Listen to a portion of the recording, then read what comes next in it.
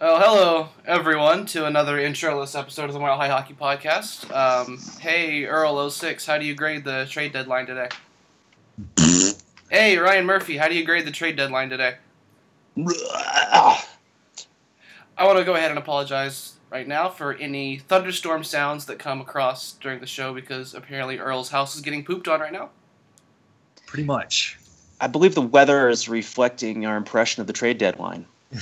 So just to recap, and I know that no one gives that much of a care about the last week's games. Colorado has gone 1-4 since we spoke last. Well, I guess it's 1-3-1 in it because the Tampa game was in overtime.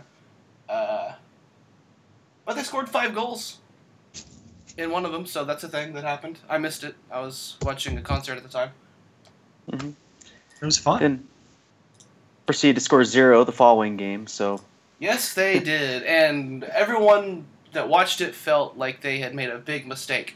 So let's take a look back all the way through the Avalanche's selling moves, because they have all these guys that are, not on the right team right now and aren't super valuable, but you might be able to at least get some kind of help in the draft for them, right? Let's have a quick review at all the draft help we are going to have in 2017. And that's the list. None whatsoever. Cody McLeod, couple of weeks ago, and by a couple of weeks, I mean a month and a half ago, was flipped for AHLer Felix Girard, and we all were pretty much like, yeah, okay, that's cool. It was cool. I'm a big fan of Girard. I hope they keep him on, so I'll give that a thumbs up. Joe Whitney has been traded for Brendan Ranford. That was a Who move cares? with the Arizona Coyotes, because if anyone needs to be swapping assets, it's the two worst teams in the NHL. Mm-hmm. I like that. Go ahead. Whitney was the Rampage captain. He'd kind of checked out lately. I mean, he's top 4 in scoring, but still, it just he wasn't bringing it every night anymore. I think had an idea that he was going to get traded. But, with Brandon Ranford, they get younger. They get a guy that can score almost as well, but also sort of underperforming this year. And he's not 5'6", so that helps. So that might turn into a decent AHL vet to have down the road. Yeah, a guy you can get, 15, 20 games to look at and just, evaluate your options for this offseason because you will need more AHL depth. Always do. So we also saw Cody Corbett flip to the Washington Capitals organization for goaltender Joe Canada, okay. Yeah, that's one I really don't understand because the Rampage really don't need a goalie right now. They've got, I guess if one of the goalies gets hurt, they kind of need one. So they've got Spencer Martin and Kent Simpson, who's on an AHL contract, but he's playing marginally better than Spencer Martin right now. Okay. And I would assume that Kent Simpson will go down to the Colorado Eagles for their postseason. But maybe this guy Kanata is going to go down to the Eagles for now and then swap out with Simpson later on. I don't know. But it's sort of addressing the most peripheral needs you could actually identify in the whole organization. What are you talking about? You got to establish that winning culture, the ECHL, so it can permeate itself up all the way to the big club. The Eagles never lose. They haven't lost since January. 15 in a row. They're like the Bizarro Avalanche farm system. Yeah. And strangely enough, they have no Avalanche contracts there.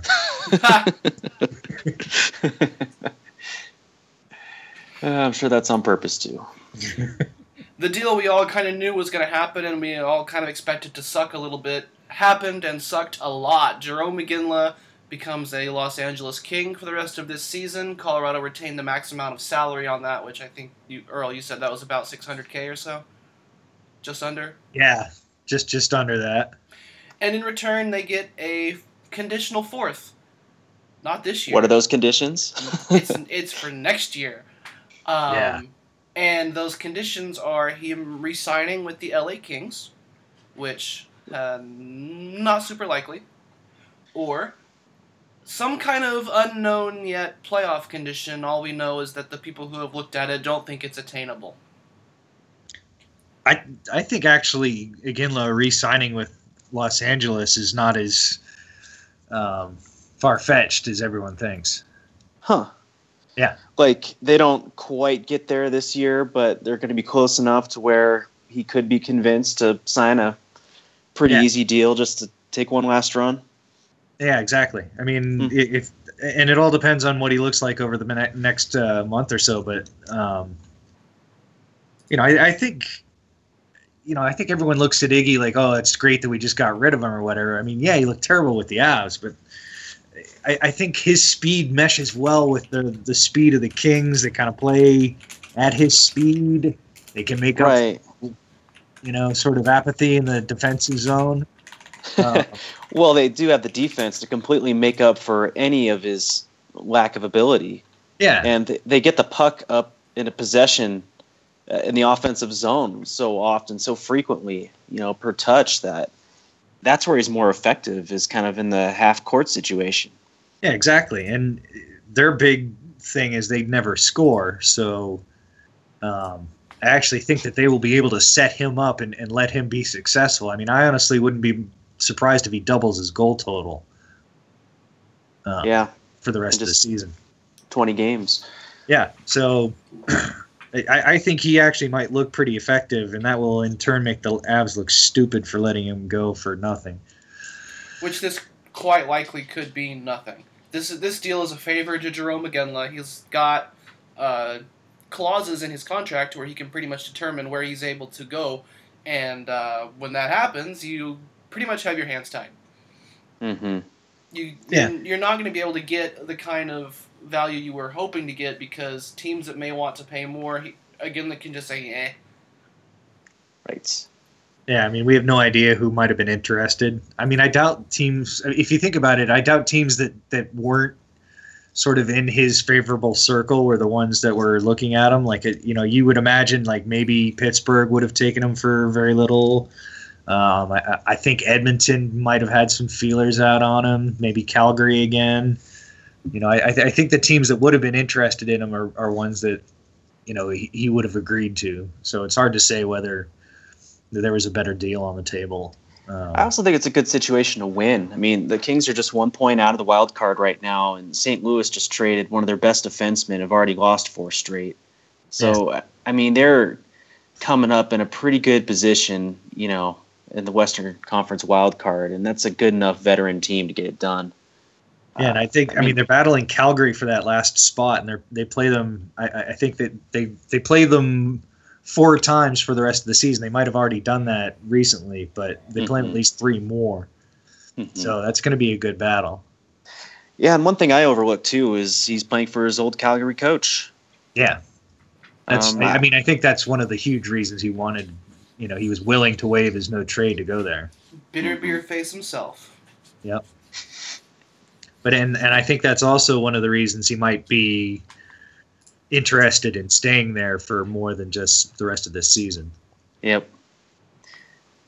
That was not something I thought about upon my initial reaction. Yeah. I mean, it really we're going to know probably within 2 or 3 games, whether he's got it enough to hang with the Kings. And I mean, they play a slow, really grindy game, and I think that might really benefit what he's capable of right now. I have not yet looked to see if the Avalanche play the Kings again this season. They do not. All right.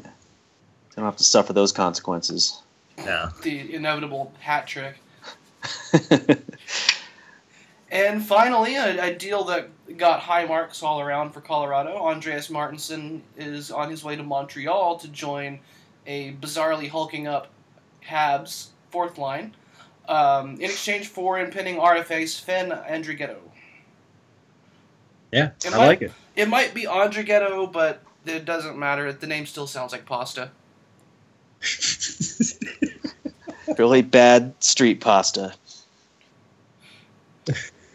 So, coming into this deal, I knew next to nothing about Andrighetto, and what I know about him now is that he has more offensive upside than Andreas Martinson, and has been up and down between Montreal and Hamilton, and St. John's, whichever affiliate it has been at the time.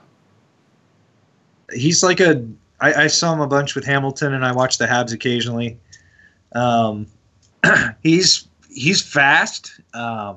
He's probably like a more offensive version of Nieto. So that's kind of where I'd peg him. But he's not very big. He's about 5'10", maybe 180, something like that. But he's got some speed. He's got some puck skills, and he's got some scoring skills. They used him as a grinder, as they tend to do in Montreal. So, I'm sure he'll go into the Avs top 6 right away.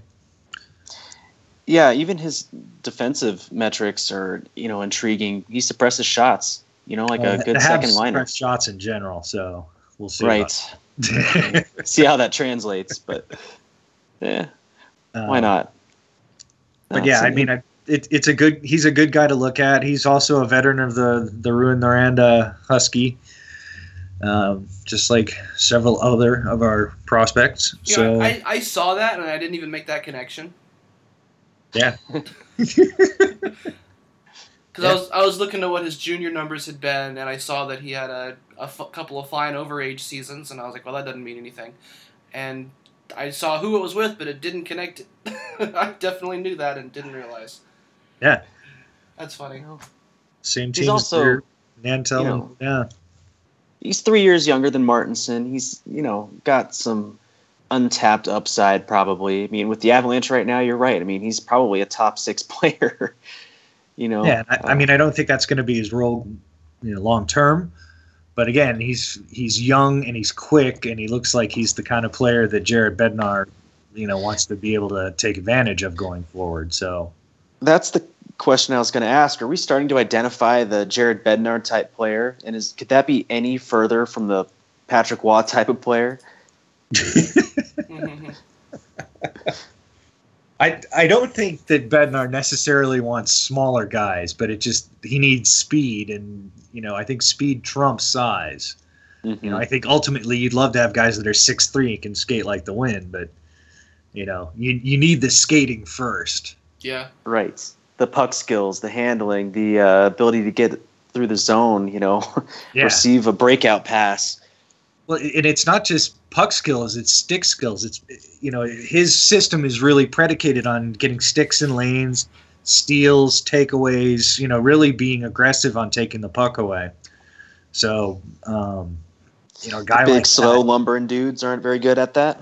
Yeah, and it's just, I liked Martinson a lot, but he would just disappear for so long, and you'd see him once in a while. He'd have a great game where he's engaged, he's quick, he's hitting people, getting shots on net, and it's kind of like Grigorenko. You're like, if this dude could do this every game, he'd be a worthwhile member of our team, but it just doesn't work out like that.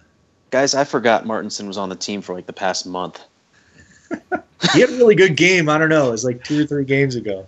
Okay, maybe the one, but he has really disappeared. I just didn't expect to see him go anywhere because, I didn't expect that any team in 2017 would fall into the "we've got to get bigger right now" trap. Oh, Montreal did. Yeah. We're going to be looking at a fourth line there with Steve Ott and Andreas Martinson, and who else do you think?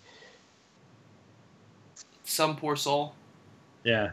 Who has to do all the puck carrying on that line. Yeah, I mean, it's just,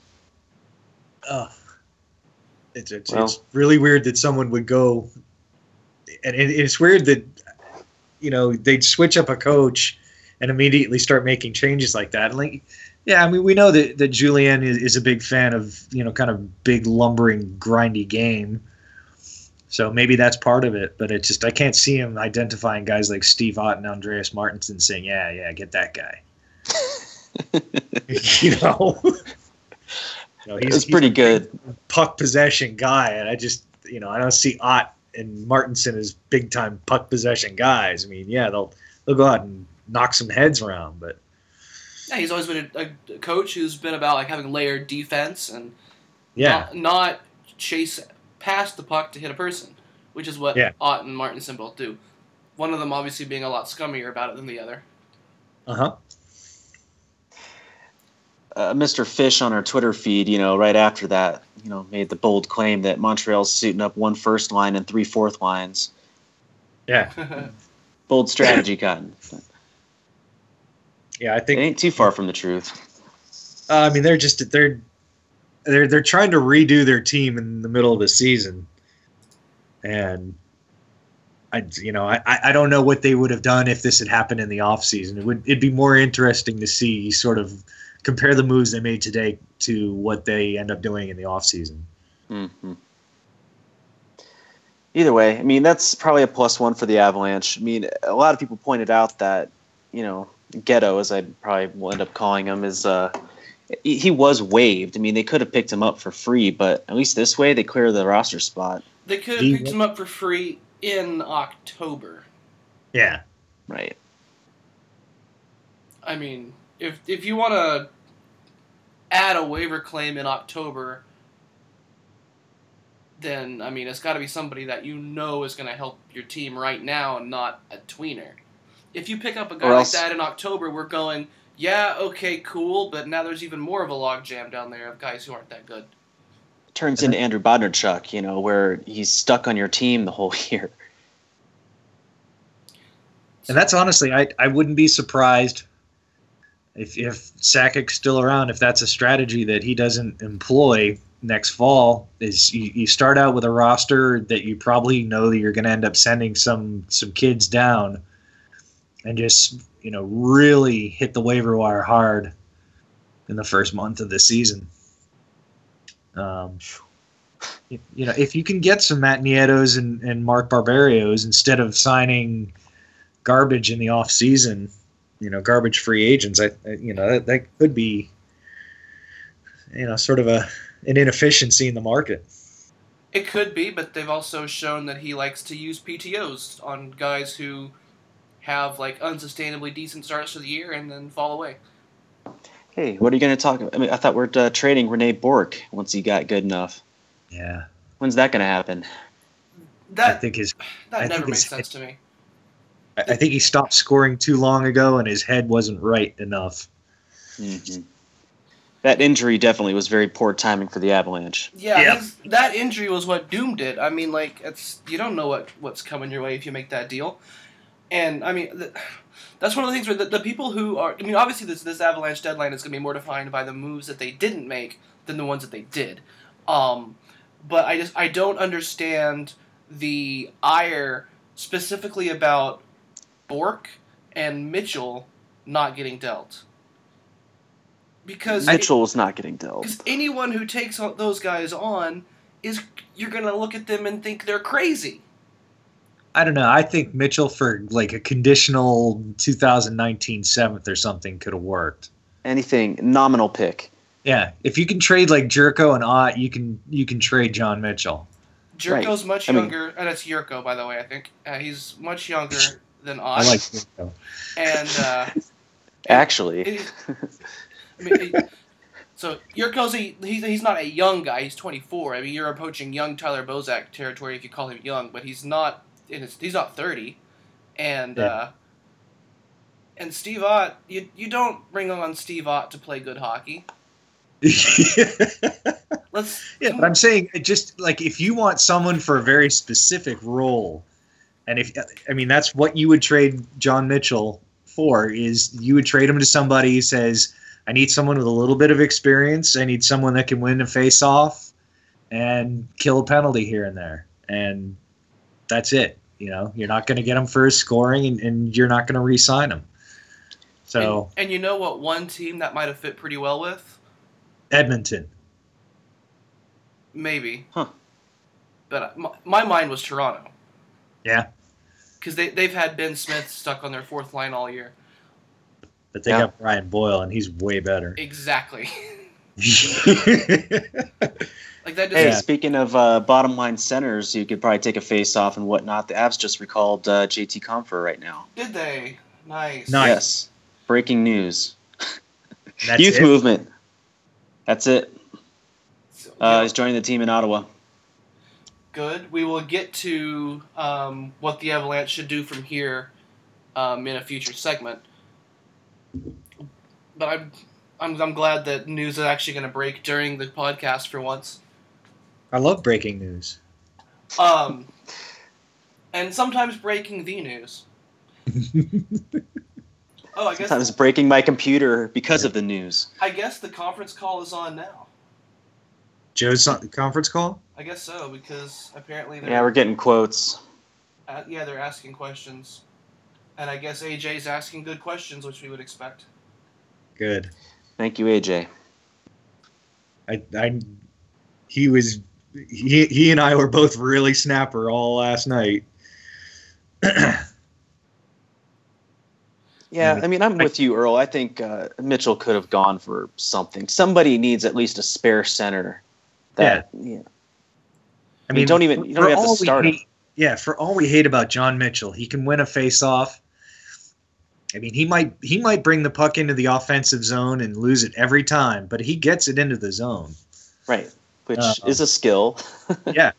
And then it dies on his stick, which is also Exactly. a skill, as far as I'm concerned. What? If you have good puck retrievers, once he turns it over, they might get it back. So that's useful in a really dumb way. So no, I don't. I have all season long. I've said that anybody who thought John Mitchell was moving is crazy.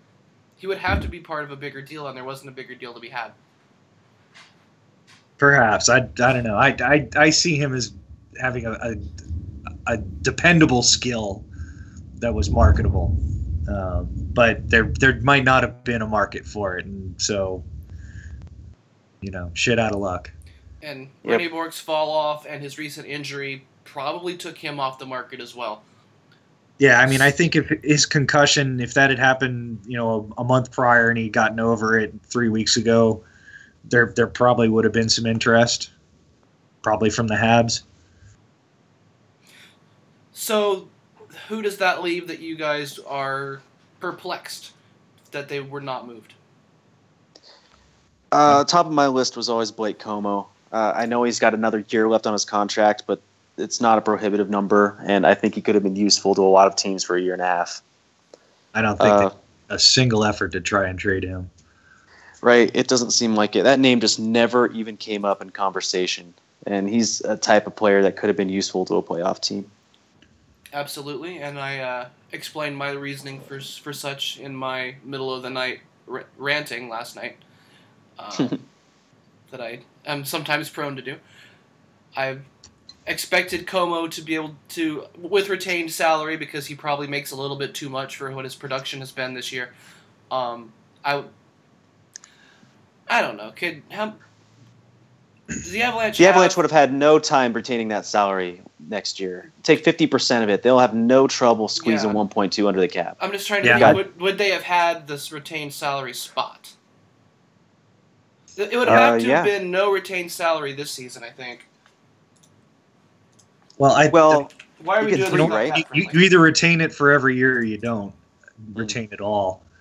I always looked at Como as if they're smart, they're looking at it as money in the bank for next trade deadline. Yeah.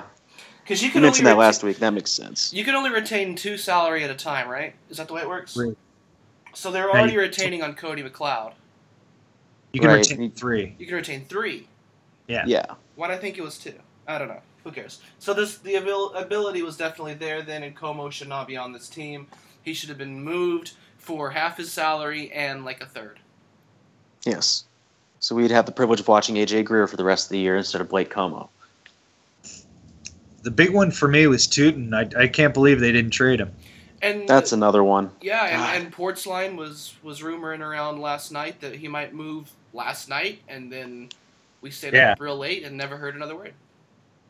That's really weird. I mean, that's why when it came down that he didn't get traded today, I really was like, this is unbelievable. I mean, I really thought he was going to go to the Rags. They ended up with the Brendan Smith from the Red Wings, which good on them. That's probably a better move, but for 20 games plus playoffs, perhaps of Feder Tootin, I mean, he's a perfect seventh guy to have. For teams that said they were looking for defense, I can't imagine how they didn't come to a deal with the Avs on that. Yeah, you think he over-asked?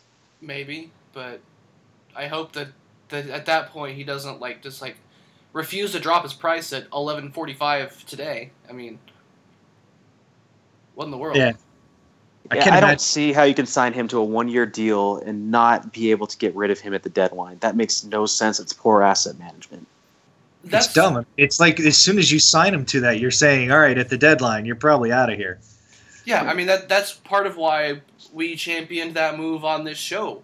It was hey, he's not a terrible defenseman, and by the end of the year, if the Avs are out of it, he's a perfect rental. He's a last year's Maple Leafs signing. Mm-hmm. Where they just rack up picks. Yeah, I mean, we saw the flurry of defense 1-year around contracts towards the end of the day, and it makes zero sense that Tootin wasn't one of them. If you move him for a sixth, that becomes a fifth if he plays half the games as his team goes to the conference final. That's something. Yeah. Mm-hmm. That's found money. You want the spot. I mean, you're not trying to win games. The goal of trading someone like Tootin right now is all right, it'd be nice to get a sixth or something like that, but who cares? You want to be able to bring up somebody from San Antonio and get a look and get a head start on next year, and that's not going to happen now either. According to Dario, Sakic says they talked to teams about UFAs, but other teams chose not to move on them. Yeah. I seriously question his salesmanship. His salesmanship and his stewardship and everything else at this point. Where do the Avalanche go from here? I don't know. I mean, I just don't have a lot of confidence that the guy that built the bad team now has to dismantle it, and it doesn't seem like there's much interest in dismantling it. So, and like I said last night, I'm not as blown away angry that expiring UFAs weren't moved as some other people will be, because they're players with not a lot of value and they're going away anyway. I'm not as worried about some of those. But as far as I'm concerned, the sack should still be on the table, because we're in this mess for a reason. We didn't just find ourselves in it. You can't blame Wall for it. Like everyone likes to. I wrote a paragraph that I ended up deleting because I wrote too much, but the people have continued to tend to overstate, in my opinion, the influence Patrick Waugh had on the front office. And obviously we don't know what his role was, but Joe Sakic has to be given at least half of the culpability, if not more. So why is it all on Waugh and none of it on Joe? I think we increasingly have to place more blame on Sakic as we see some of these moves play out. I mean, I think it was kind of an easy scapegoat to put the emotional guy who had really specific roster demands. It's easy to blame Brad Stewart signings and Jerome McGinley signings on him, because he wanted to win and he wanted big players and wanted very specific things. But I don't know what you do right now, because I can't believe Sakic got no futures out of this deadline. Zero. Yeah, I've always thought that Patrick's influence on the roster moves was really overstated. I think his influence on the roster really tailed off about a year and a half ago. I think not this last summer, but the summer before that, when Chris McFarland came on and really started getting involved. I think that's when Sakic started really doing his own thing and telling Patrick, this is kind of the way we're going to do it, and you've just got to adjust. I don't think Patrick wanted Bigra and Zadorov up last year. I just honestly think that what Sakic was trying to do put him at odds with Patrick, and that's why he left. I don't think it was that Patrick made a bad team and then couldn't deal with it. I think Sakic was forcing him to deal with things that he didn't want to anymore, and it was something that was an action already in progress. So this team is a lot more Sakics than Waz, if you ask me. And It ain't looking good. No, and so Sakic's inability to fix this problem should therefore be expected because he got us here. And so I like I said, the guillotine has to be prepped at this point. Well, It does. I think he's got. I don't think he has enough help. I don't see, just Chris McFarland, Craig Billington, and Brad Smith is enough of a brain trust for one franchise. I think you need more people, and I think you need some more experienced people. I think McFarland is actually pretty smart, at least with contract negotiations and things like that. But I mean, it's not like Columbus was really that great of a franchise when he was there. So, well, they're getting that way using some of the pieces that he's acquired. Now that he's gone, but I think he's probably more of a positive than a negative. But regardless, you've got Billington, who's been terrible for more than a decade, and you got Brad Smith that's been here ever since they moved from Quebec. And he's the director of player personnel, or whatever you want to call it. He's the reserve list head scout now. But he's basically in charge of finding professionals to acquire.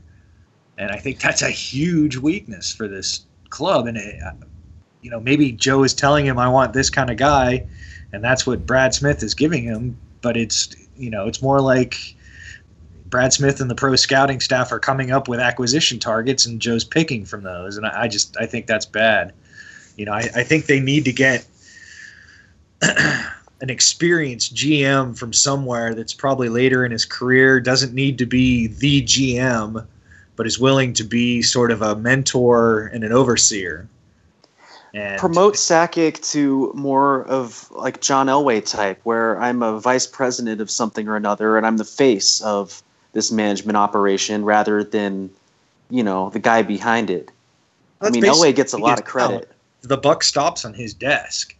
Yeah. Maybe you make McFarland the GM, but you need another layer in there. This is my saber to rattle on it, but I think you have to get rid of Billington. I think he's just done nothing but harm to the organization for 14 years. Now, I have no contention with a lot of the young players that they've been able to acquire. I've liked the last couple of drafts. I think Rantanen and Jost have been fantastic first-round draft picks as opposed to what was happening before. Mm-hmm. Do you think, this regime reserves any responsibility or blame for at least amateur acquisitions? I don't think that's really part of what Billington does. Billington takes over once they've been drafted. I don't think he really does a lot of targeting of amateurs beforehand. Yeah, and the problem remains Colorado has drafted and developed one defenseman since 2009, and that's Tyson Barrie. Yeah. But I think they have a serious development problem in the organization. I mean, I think, one of the bad side effects from not being able to get rid of anybody today is they're not developing the younger players in a season that absolutely does not matter. I mean, this is the perfect season to just shed everybody. And, if you're going to lose, may as well lose with your AHL guys. Yes. And see who's worth keeping around or who's close or what the guys that are close need to work on and get them some minutes against NHL guys and really get an idea of, how your development system's working and what really needs to change down there. It is essential, especially in this last 20-game stretch here, and they have no excuse not to. We need to see JT Compher. Thank you. But we also need to see AJ Greer. I still want to see a guy like Chris Bigara, who should still be a part of the future of this defense. Yeah, I want to see Duncan Siemens. They're going to move on from him this summer, which they very well might. Mm-hmm. At least give him 2 games. That's a guy I'm surprised didn't get traded too. And probably more of an honorable mention just because he's probably not on a lot of radars, but that's the exact type of guy that you see traded a lot of deadlines. A former first-round pick that's got, some baseline ability that, might get a look on a 7th or 8th defenseman spot or, on another AHL team for a playoff run. Yeah, I see him as a really good parallel to Cameron Gauntz, who was swapped for Thomas Vincoeur when both were impending RFA. Or at least he was an RFA. I don't know if Vincoeur was or not. Yeah, they both were. If he was, Vincoeur was qualified. But I was kind of expecting to see that same kind of swap come out for Siemens today as well, and no. Well, one thing about it is Duncan is, he's been the sort of de facto captain down there. Now that Whitney's gone, he might even become captain if they elect another one this year. But he's a big part of the leadership in San Antonio, and he may be fine with being your depth defenseman. Maybe they've discussed it like, this is the reality of the situation. We don't think that you're going to be a full-time NHLer, and he might be fine with that. He might be fine with just being the captain of the Rampage. He maybe gets 5 games every other season or something like that in the NHL. But who knows? So do you see this as a sign they probably end up tendering him a contract this offseason? Yeah, I think so. Why not? Sure. Do you feel any more or less strongly about that today than you did yesterday? No, he's got value. I would much rather keep Duncan as someone who's been part of the organization for 4 years than try to get, another Ryan Stanton or something like that. I would prefer to keep him and Sam Henley as leadership for the AHL team than bringing in more UFA vets.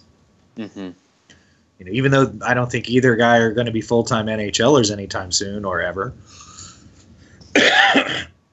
But I would much rather see sort of continuous leadership like that. I think having guys like Duncan and Sam Henley sort of being there all the time and helping the turnover fit in better with the team every year. Mm-hmm. You see that a lot with the good teams. They have guys that have been in the organization for a long time, and they don't get shots with the NHL club all that much, but they really make the AHL team better and more successful, and they make the prospects better and more successful.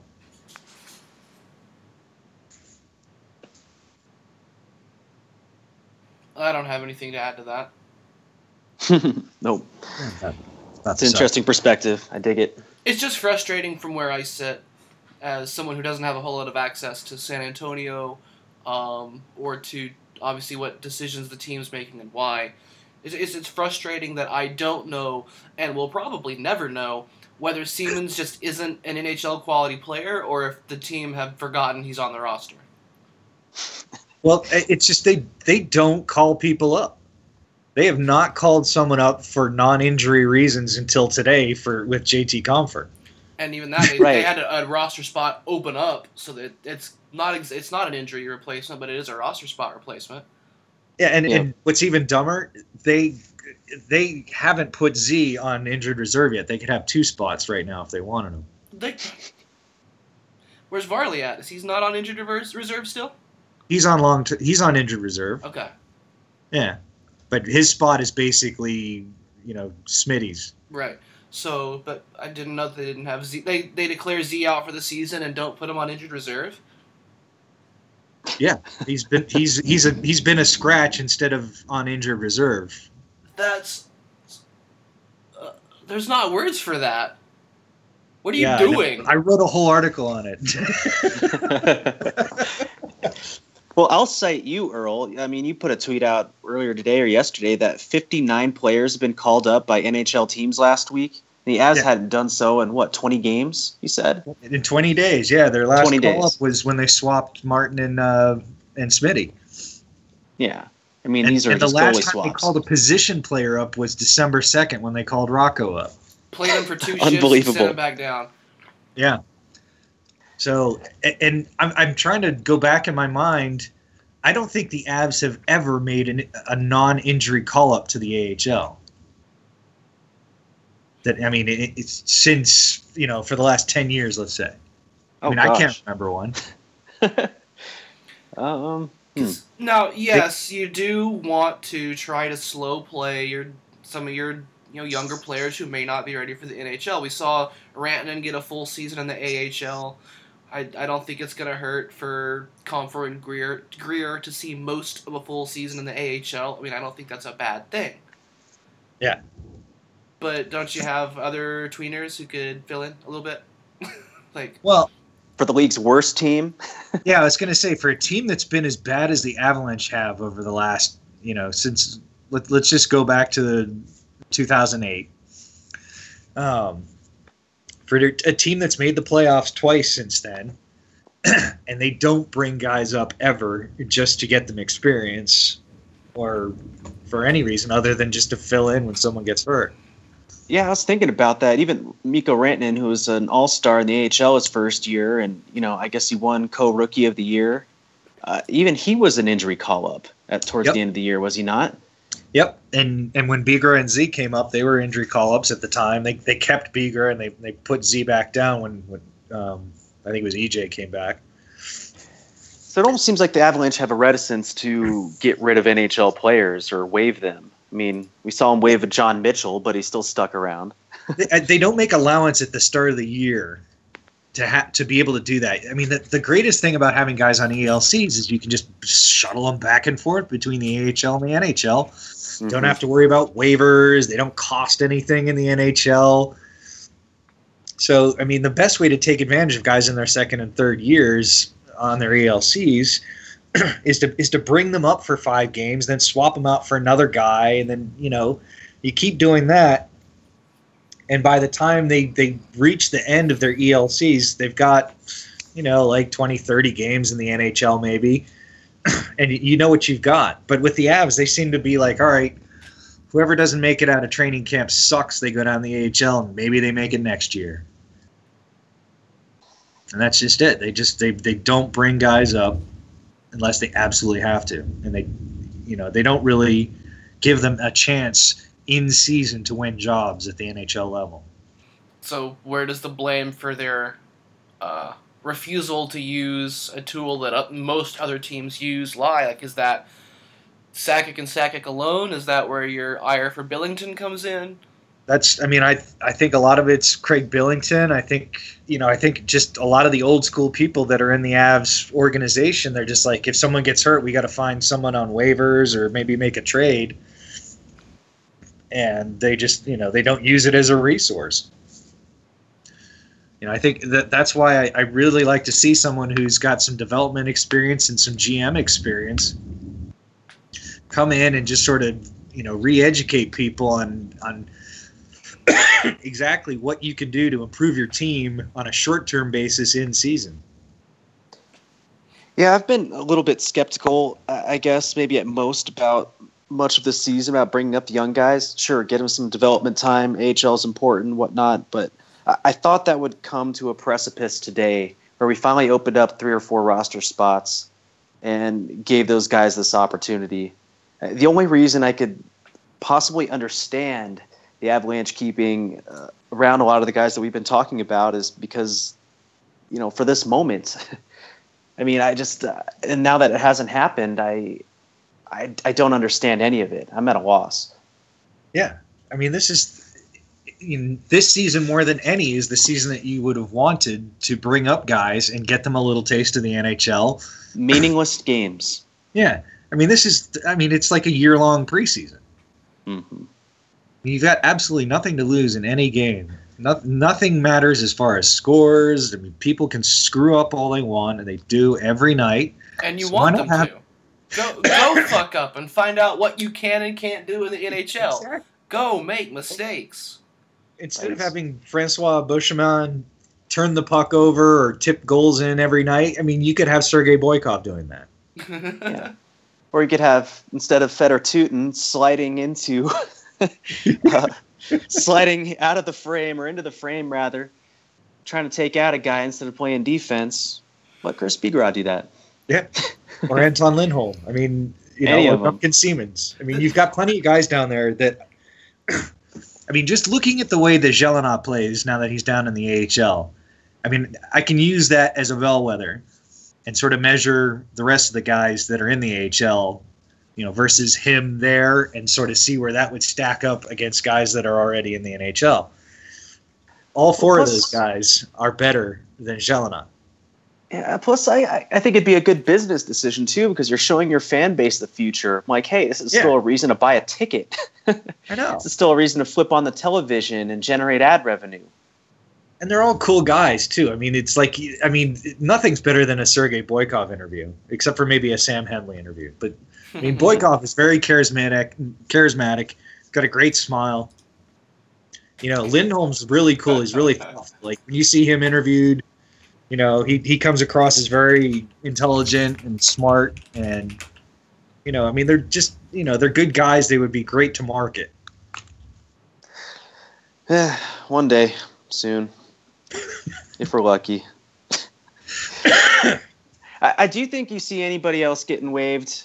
Somebody like a John Mitchell getting waived, just to bring up a Greer. How long ago was John Mitchell waived? More than a month, right? I mean, it feels like it, but has it been? I mean, it's been a long-ass month. They're not going to put John Mitchell in the AHL. Why not? Because they don't do that. Waive him and release him. So this is kind of the second half of the what happens now that we can move away from, what happens now to the front office. I think most of us are in agreement that big changes are needed, and so now it becomes, how urgent is that? What do they need to do now? What is unacceptable for them to do now with the rest of this season? And I think what's unacceptable is doing nothing, is letting John Mitchell, Francois Beauchemin continue to sit there on your roster and do things. I mean, I wish I saw something from management, that they didn't think it was a great idea to play Beauchemin every night. Right.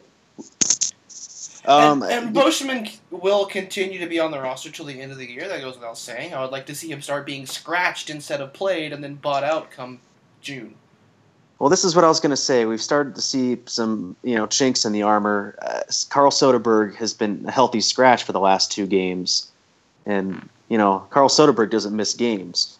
So I think they're trying to get rid of Grigo. I think it was between him and Grigo, and they had some interest in Grigo. Yeah, ain't nobody trading for Carl. Yeah. No one touches that contract. But, that could be a thing. Maybe they're also showing willingness to finally, this late in the season, put veterans on the bench. I mean, that would be really nice. I mean, they have the space. If they put Z on IR today, they could call 2 guys instead of just Compher. I'd love to see, they've got 4 moves they can make from now to the end. They should have started this earlier. Yeah. Now, maybe Compher isn't one of those 4 moves. I don't think so, because it wasn't on the wire before 3. But if just as soon as they had traded away Iggy, they'd called him up and he was before 3, then maybe that's not. I don't know.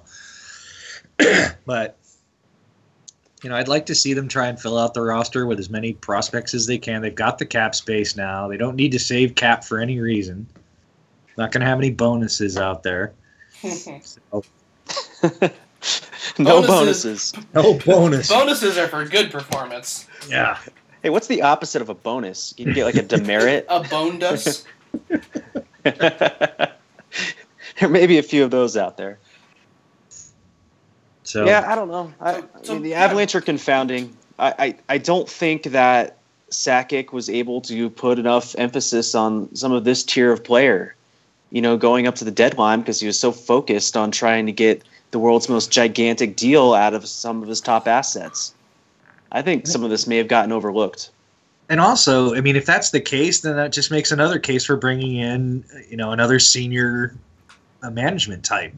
Right. If he and McFarland can't handle, trading away Feder Tootin and John Mitchell and trying to get a good deal for Matt Duchene at the same time, then, get some more people. I mean, look how many people Toronto has in their front office. And I think they have way too many, but there's a happy medium there. I mean, there's a lot of ground between 4 and 106. If you have if you have like 10 upper management types, that's probably around what you need. Yeah, Toronto is a franchise that's able to do things like that because their internal cap is infinite. They can spend cash on anything. And so at this point, you're pointing the finger directly at management, which I wouldn't be the first time that Avs fans have pointed the finger directly at Kroenke Sports and Entertainment or fans of their other many franchises. I mean, I bet the Marlies have a pretty similar management structure to the Avs. And I'm not joking about that. Yeah. Yeah, it could be a thing. The Avalanche, Kroenke Sports is so spread out in general. I mean, they own so many franchises, and, technically, Stan is only in charge of the Rams in Los Angeles, and, Stan Jr.'s got the rest of it, but it's not the case. And you've got, a power structure within the Pepsi Center that runs all of this that, is running 5 organizations at the same time. And, there isn't as much focus with the Avalanche as you're going to have with some organizations that, only have one team. Yeah. And you don't necessarily want your ownership group to be hyper-focused on your team, but you'd like them to provide you with the management staff that you need. Right. And to make changes to management staff when needed. It's going to get real tough to continue supporting this ownership group's franchise if we make it into the summer and we still have the same names at the top making the same decisions. Yeah, it's just I really question whether their ability to identify problems is there, and that's the first step. Just the way it looks now, it looks like they don't see anything wrong with things that really seem wrong, and I think you really need to fix that first, because if you can't identify problems, fixing them is next to impossible. Yep. Outside perspective is always enlightening as well. Illuminating, probably. But, bringing some dude. We brought in, analytics guys last year. Who knows what their role is or how powerful they are, but I haven't heard a peep about it since. And Colorado have also not been doing shockingly dumb things anymore. If they hired Eric Parnas just to sit in the office and say, don't do that 3 times, then he's getting his money's worth. Yeah. Mm-hmm. Yeah, so how about another one? I'd really like to see them add to management, and there's just got to be more. As much as I despise Billington, it's like it's just him, and then David Oliver being the director of player development, and then you've got the 4 guys that are basically teachers / coaches. Yep. This is that crew. Still the richest owner in the league. You're not having a lot of internal cap at the Avalanche either. Yeah, or you shouldn't, at least. Maybe it's more accurate than, because we don't know if they do or not. True. I don't think they do, and I think if Joe went to Josh and said, "Look, we need a guy that does this, and it's going to cost this," and they'll probably be like, "Do it," But it's just figuring out that you need that, that extra layer. They could probably hire 3 guys and really improve the organization a lot. And I think, to get where they are now to the semblance of a real NHL franchise, they really need to do that.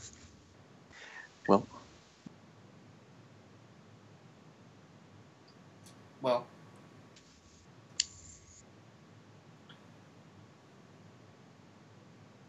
looking for more quotes from Joe Sakic today, and one of them is, "I like my players. We want to get younger and faster, so that's what we're going to do." Yeah, but he said that 3 months ago, and he didn't. How am I as a fan going to believe that?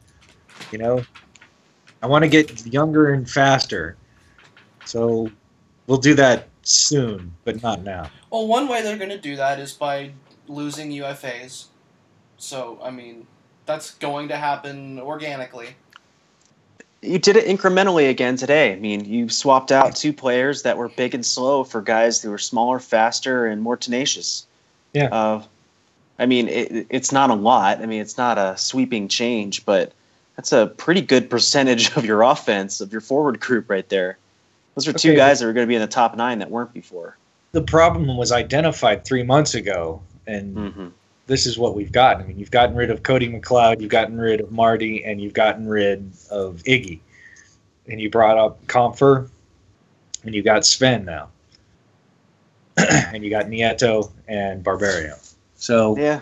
Those are some nice changes, but it's just, I think they're trying to lose. I mean, that is the definition of a tank.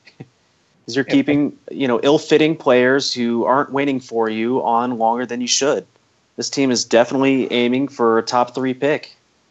Either they're aiming for it, or, as Oral was just saying, they simply don't know how to properly utilize their organization to its fullest between the levels. Because, I mean, you've got guys who are still with the Avalanche that definitely don't belong there.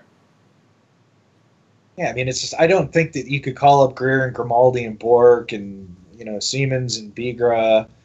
I don't think if you called all those guys up, they're going to go on like a tear and win 15 games or anything like that. Far from it. But, they've won 8 games in the last 90 days. I mean, you can improve on that and still be terrible. They won, once in January? Yeah. I mean, it's just, they've seriously, since December 1st, they've won 8 games.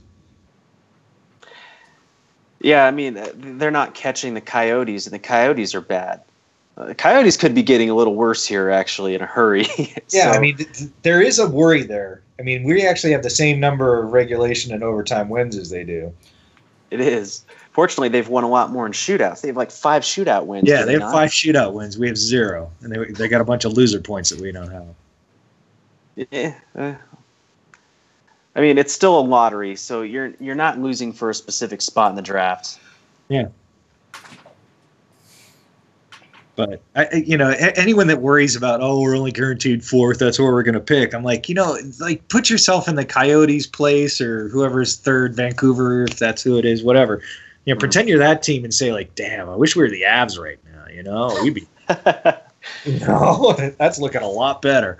Get ourselves a brand new Nolan Patrick. Yeah, exactly. So, as much as it looks like it's a shaft deal on us not getting the top pick so easily, we're still in a way better spot than anyone else. Yep. I mean, if we add a Nolan Patrick to this roster, I feel better about it. Yeah. Or Hischier. I mean, if we're in the top 2, or if we end up getting one of those 2 guys because someone makes a flawed decision, I think that's fine. But I mean, even if we pick 3rd or 4th, we're going to get someone good. Yep. Just hopefully somebody that's good enough to play in the NHL in the next year, and because the team need them. They do. The team need them badly. So I mean, what should come next is an influx of youth talent. Use your 4 call-ups for once and play them and get them some experience together at the NHL level. And if that continues not to happen, then yikes. What are you doing? You're doing nothing, and you should continue to do nothing by not being paid to do it. Well, just at the end of the year, you want to be able to look back and say, we were poor and we had the worst record and, maybe in the top 5 of all time. But, we did accomplish this and we did accomplish that. And going into next season, we've got this, and this to look back on and say, all right, this is optimistic going forward. Right. I mean, Nikita Zadorov made mistakes at the beginning of the season. We can look back on the season and, say, hey, we were able to develop his NHL game to a level we could start him in the top 4 and not even thinking about it. Yeah. I could pencil him in that top pairing right now. And Mikko Rantanen's development as well. Absolutely. Yep. Those are the things that I want to see as a fan, and I want to see more of them, even if it's not quite at the same level. I want to see that from JT Compher. I want to see it from AJ Greer. Well, we're going to get a chance to see that with JT Compher.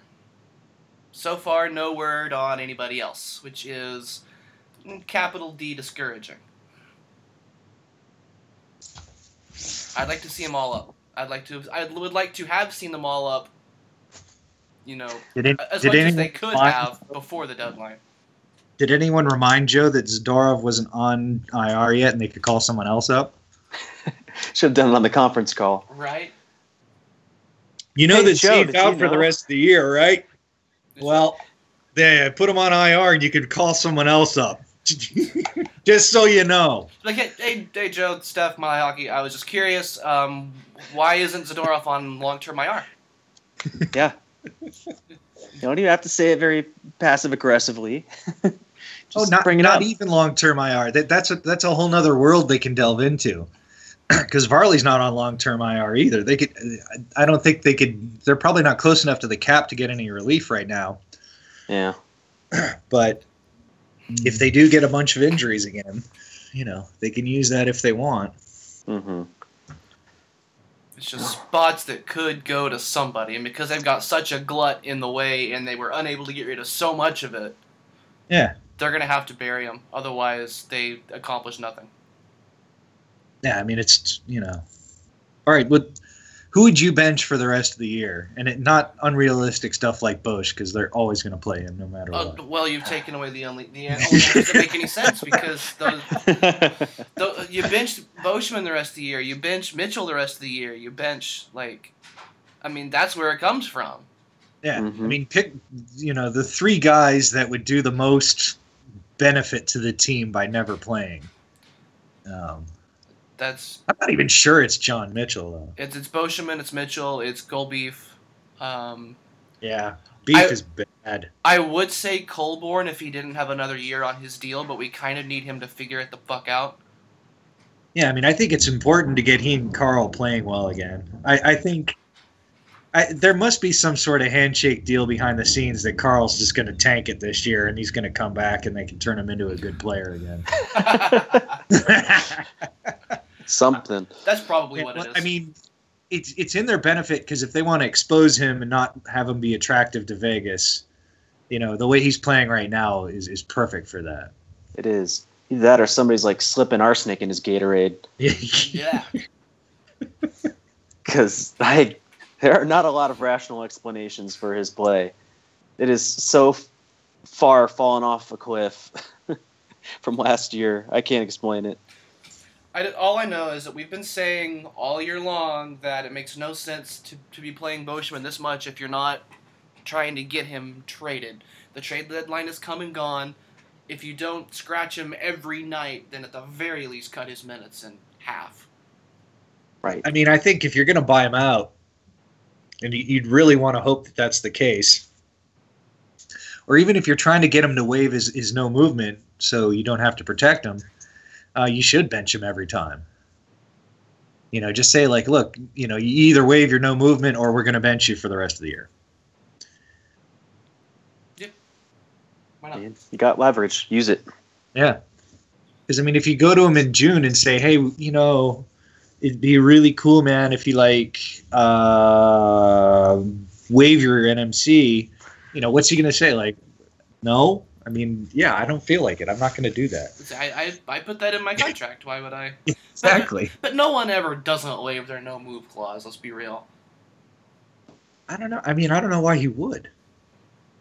Because their alternative is to buy him out, and that's a great deal for him because then he gets to go to another team and get double pay. Yeah, exactly.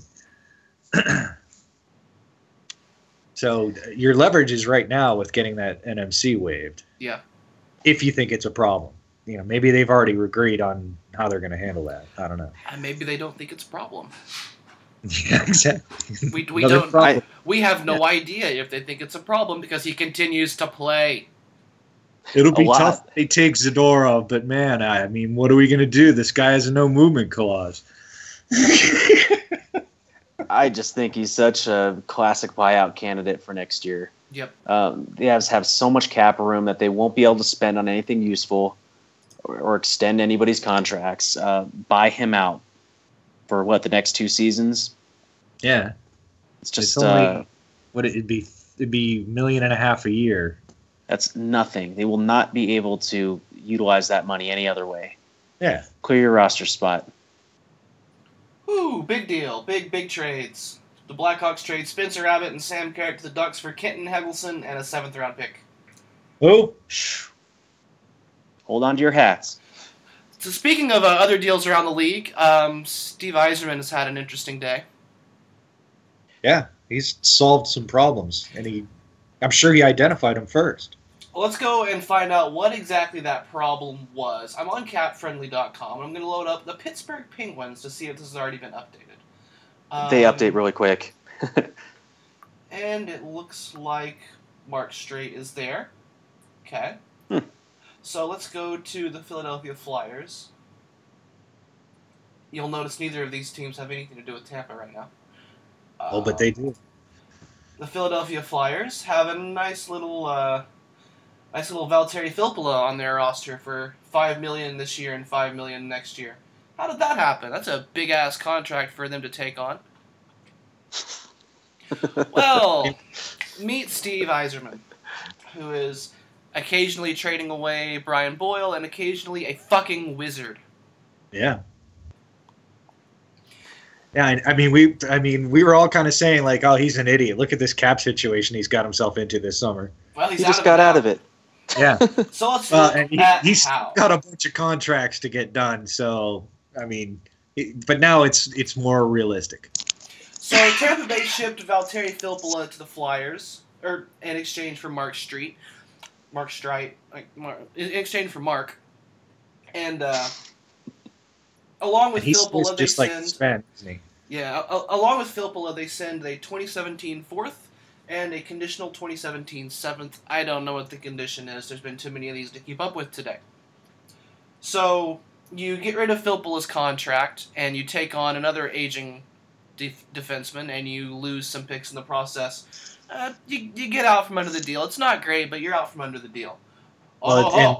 And Street was a year less too, so that that's what the picks were for. Fast forward about 15 minutes.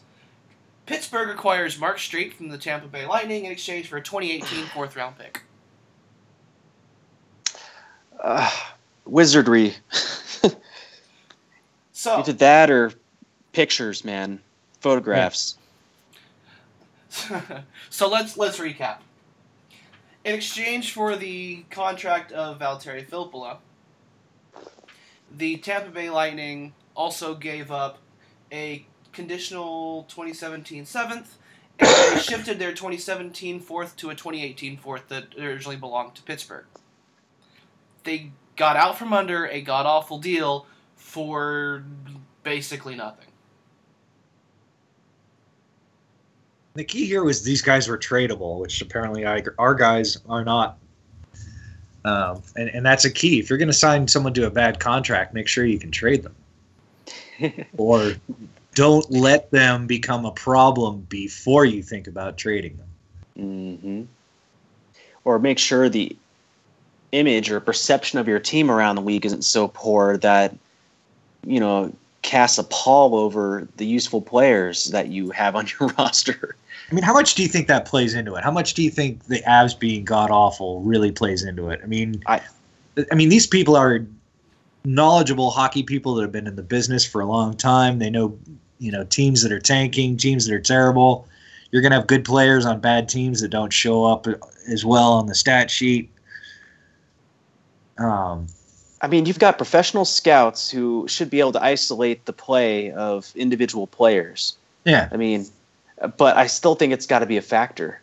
When you watch a team that can't even break out, yeah. How good are you supposed to be able to evaluate a center, when the defense can't get the puck to him? Well, that comes right back to not trading Tootin, because it's like you watch Tootin on any given night. There's certain things he obviously struggles with, like penalties and not being that great in the defensive zone, but he's fantastic in the neutral zone. And he does other things quite well. I mean, it's like if you were scouting him and just isoing on him throughout a game, you're like, all right, there are things that this dude does well. He's cheap, and we could use that. So why is he still here? He's on the Colorado Avalanche. So that's just a look around some other things that happen around the league, apart from the obvious running joke about the now enormous Montreal Canadiens. So, anyway, that's about a D- on the trade deadline for me. It's almost an auto F because you get 0 17 NHL draft picks. But on the flip side, the 17 draft is being roundly panned already, and the Martinson for Andrighetto swap is another incremental move in the right direction. So they incrementally did not utterly fail. They just mostly failed. I mean, I think, give us a couple of weeks, we'll probably find some silver linings in some of this. But I really think not getting any picks of any type, whether it's this year or next year. No guaranteed picks. They may get no one guaranteed next year. picks. Conditional fourth. I think that's about a 0.001% chance that's ever going to happen. But, I think that they really needed to start rebuilding the foundation, and they need to accelerate where they're getting their talent from. It's like if you just have 6 or 7 picks in every draft, you can keep up with the league, but you're not going to be able to gain on them, and that's right. Where I see the problem. Every other team has those 6 and 7 picks too. Yeah. So you've got to have more, or just luck into something better. You've got to have your late round knockout surprises. Right.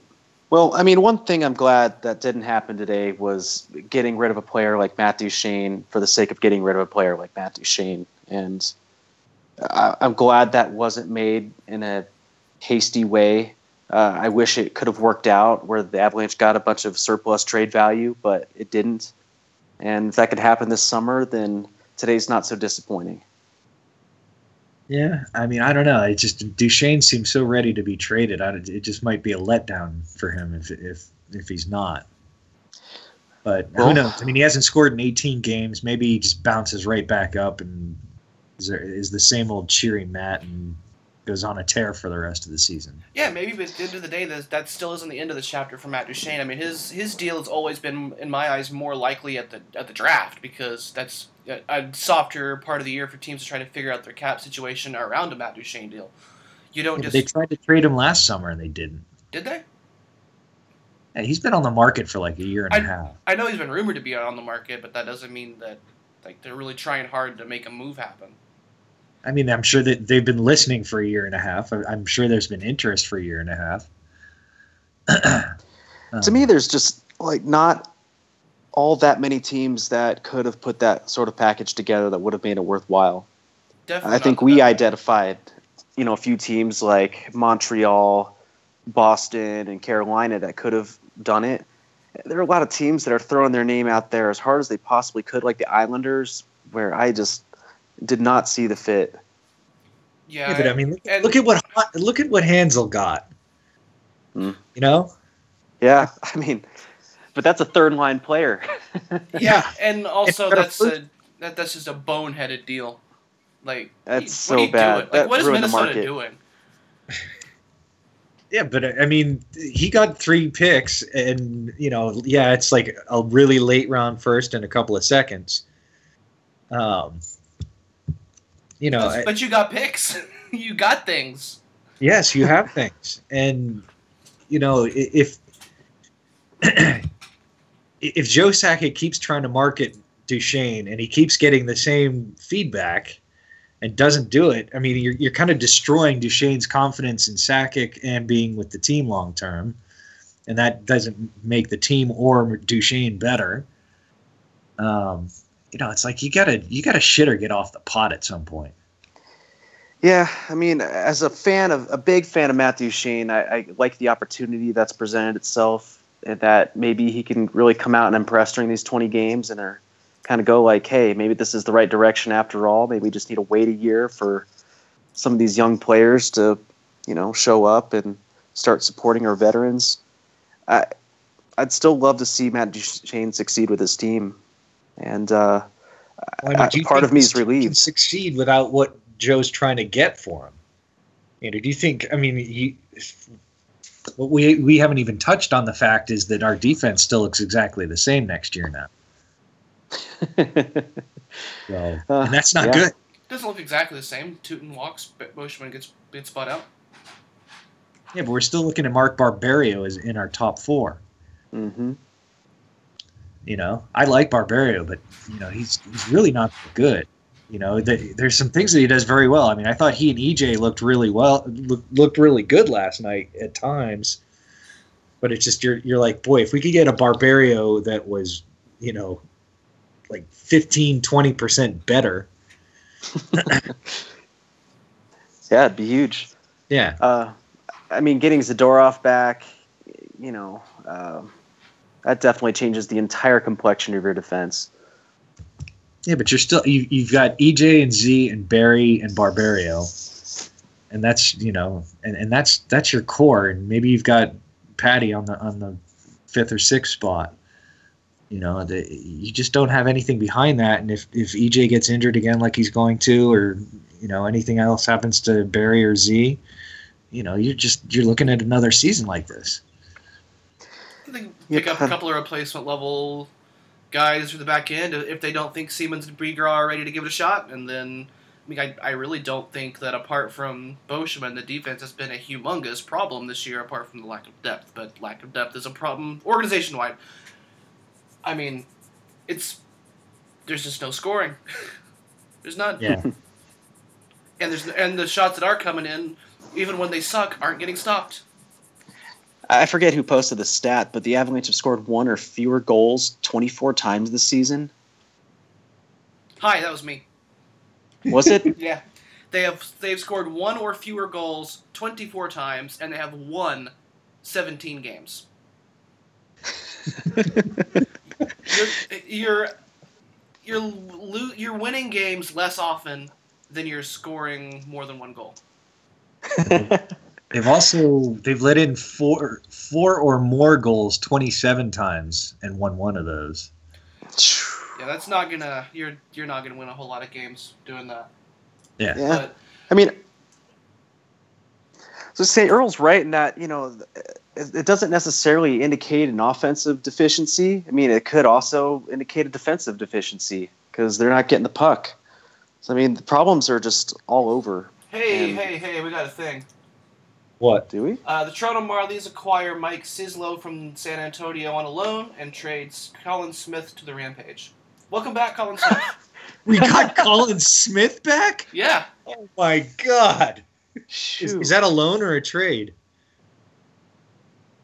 I mean, this is from the Toronto Marlies account, and it says that they acquire Sislo on loan and trade Colin Smith. Huh. Earl, do you want us to wait a little bit while you go pop a beer? So celebrate? I can't remember if Smitty was on an AHL deal this year. I guess he must be if they traded him. Because Sislo is an NHL contract, so that would be a loan. And I think Smitty and Klish both signed AHL deals, if I remember correctly. Kappa friendly. We're going to go to Toronto because there's no way that's updated yet. Well, the AHL deals won't be on cap friendly. Yeah, they will. They're under non-roster players. No, they're not. If it's not an NHL contract, it won't be on there. Yeah, Ben guys Smith's like on there. Gus Young and Kent Simpson on our deal. Okay, I follow. Yeah. Ben Smith is on cap friendly. Yeah, he's been playing in the NHL. Yeah. Colin Smith is. Oh, I'm thinking Colin Smith. God, too many of those. That's great. I just can't even imagine what Smitty must be thinking now. Hope he didn't say anything bad on the way out the first time. I'm sure he did. Fuck you guys. Never speaking to you again. Screw you guys, I'm going home. Wow. That's great though. I mean, Sislo was he was our Iggy down there. I mean, his one and only skill was he's a right-handed shot just like Iggy. He's all he's good for is taking one-timers from the top of the left circle. Huh. On the power play, and he's not very good at it. But he tries really hard. Someone was saying that David Oliver sent him like 1,000 passes for one-timers from the top of the circle during practice one day. And he missed 900 of them. No goalie. Yeah. Now, he actually hits the net more than Jelena. Jelena hits the net maybe 1 out of every 10 times he shoots at it. Yeah. Well, that's a funny deal. That is funny. And I guess that's probably going to end what the Avalanche are going to do today. And we have gone. We're approaching an hour and a half here, so we should probably work on wrapping things up. Fair enough. Shout out to Mikko Rantanen, who's been continuing to play really well for the Avalanche, and hopefully he can continue to make that happen. I think Sven Andrighetto is going to be just feeding him big time now. Yeah. But yeah, Mikko Rantanen's up to 14 goals and 16 assists, so he is ahead of Gabe Landeskog in terms of scoring in 5 more games. Yeah. He is 6 points behind Duchesne and 11 behind McKinnon, but he is ahead of McKinnon in goals. I'd love to see him. I'd love to see him hit 40. 40 points. Not that it 40 really goals. matters in the big scheme of things, but I think just saying, like, hey, 40 points rookie year, that's a nice thing to be able to have on your resume. In today's NHL, that's a really, really nice threshold. It is. No, I mean it, and he really gets lost in all the rookies this year, and there are a lot of really good rookies this year. Oh my God, there are. This is a crazy year. But he's been sneaky good. If he was on a team that was, even top half of the NHL, I think he would have passed 45 already. And Jeremy Smith got his 3rd straight start last night. I guess Pickard's been out with some kind of neck tweak. Is that right? Yeah, AJ was saying that might have been that the Avs were looking for a trade with Pickard. Oh, he was an unscheduled start on, I think that was on Saturday, and Pickard was pulled out of warm-ups or something with some kind of physical complaint. Is what I read. Maybe I get Yeah, it. didn't he get run into by somebody? Yeah, theoretically he was run into in practice, but AJ was saying that he's fine and could have played, and they were holding him out because they were thinking about trading him. Boy, you want to talk about trading low? Yeah, exactly. That would have been an interesting deal to look back on in a couple of years.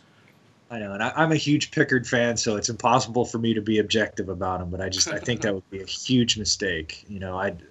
I think what he's shown in the past 2 years is more of what he is rather than what he's shown this year. Well, it didn't happen, so we don't have to break it down. Yeah. Who'd we lose? Looks like Ryan's gone for now. Well, I'm sure he's back. Poor Ryan. Yeah. But we need to wrap things up anyway because we're already at the what is that, about hour 25 mark? That's plenty of us running our heads. I think so. So join us next week as we watch the trial by fire of JT Compher on Thursday. Colorado take on the Ottawa Senators. That's at 5:30 Mountain, and it is on altitude. Then on Saturday, they travel to Winnipeg and take on the Jets at 5 o'clock Mountain on altitude 2, the Ocho. We're back on Sunday at the Pepsi Center at 6 o'clock local start against the St. Louis Blues, which is scheduled as of now on NBC Sports Network, but we'll see if that stands or not. And that's what's happening for the rest of this week. I don't see them winning any of those games. I think they win all 3. I think JT Compher puts a team on his back. Oh shit, he came back. Like Colin Smith, Ryan Murphy is back, everybody. The I am. Compher and Andrighetto show. Catch it. Hey, man, I got a good reason to watch now. I'm looking forward to a good reason. Compher, Andrighetto, the line of the future. And the new Matt Duchesne. The new Free Matt Duchesne. 900-pound gorilla off his back.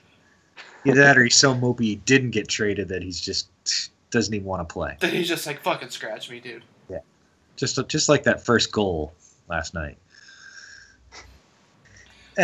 Turnover. Yeah. Sorry. Hope you guys Road Ottawa, road Winnipeg, home St. Louis. I don't see any wins, Ryan, do you? St. Louis is in a bad place right now. Yeah. No, I'm serious. I think we could win all 3 of these. Yeah. Frankly, I give the Avalanche a better chance than I probably would have last week. How about that? Okay. Now that there's a little bit of roster shakeup, and the team is now 21.2% faster without a Ginla in the lineup. And remember, we beat Winnipeg recently. Yeah, we did beat Winnipeg. That was with Zadorov in the roster and just like going full beast mode. I kind of want to see Duchesne show Ottawa what they missed out on. Yeah. There's a good chance for that, too. They're too busy picking up Alex Burrows. Yeah. Hopefully he doesn't bite anybody. What a scumbag.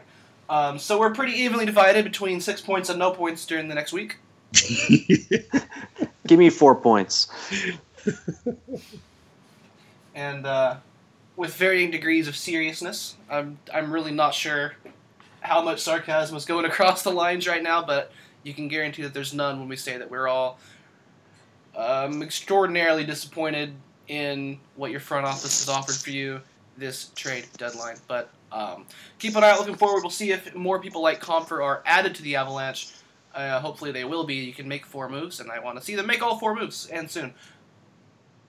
Whatever happens in this next week, and whoever does get called up, though, you can find out here. You can follow the podcast at SoundCloud on SoundCloud at soundcloud.com/milehighhockeypodcast, at mixcloud.com/milehighhockeypodcast, or on iTunes, or on your favorite RSS catcher, or on the site, which is milehighhockey.com, and you can catch all the latest Avs news and updates there as well.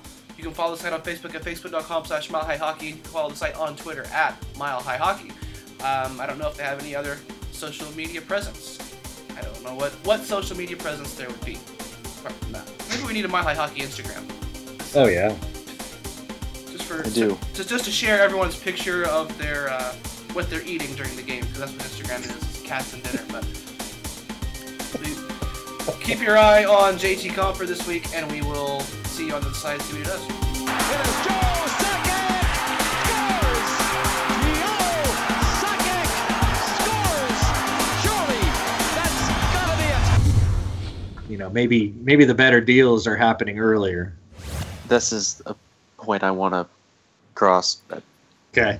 Okay, well, I'll go ahead and hit the button then. I'll just nod my head started. as you go on. Yes, nodding your head will go very well on our audio show. Verbal agreement may be better, but yeah.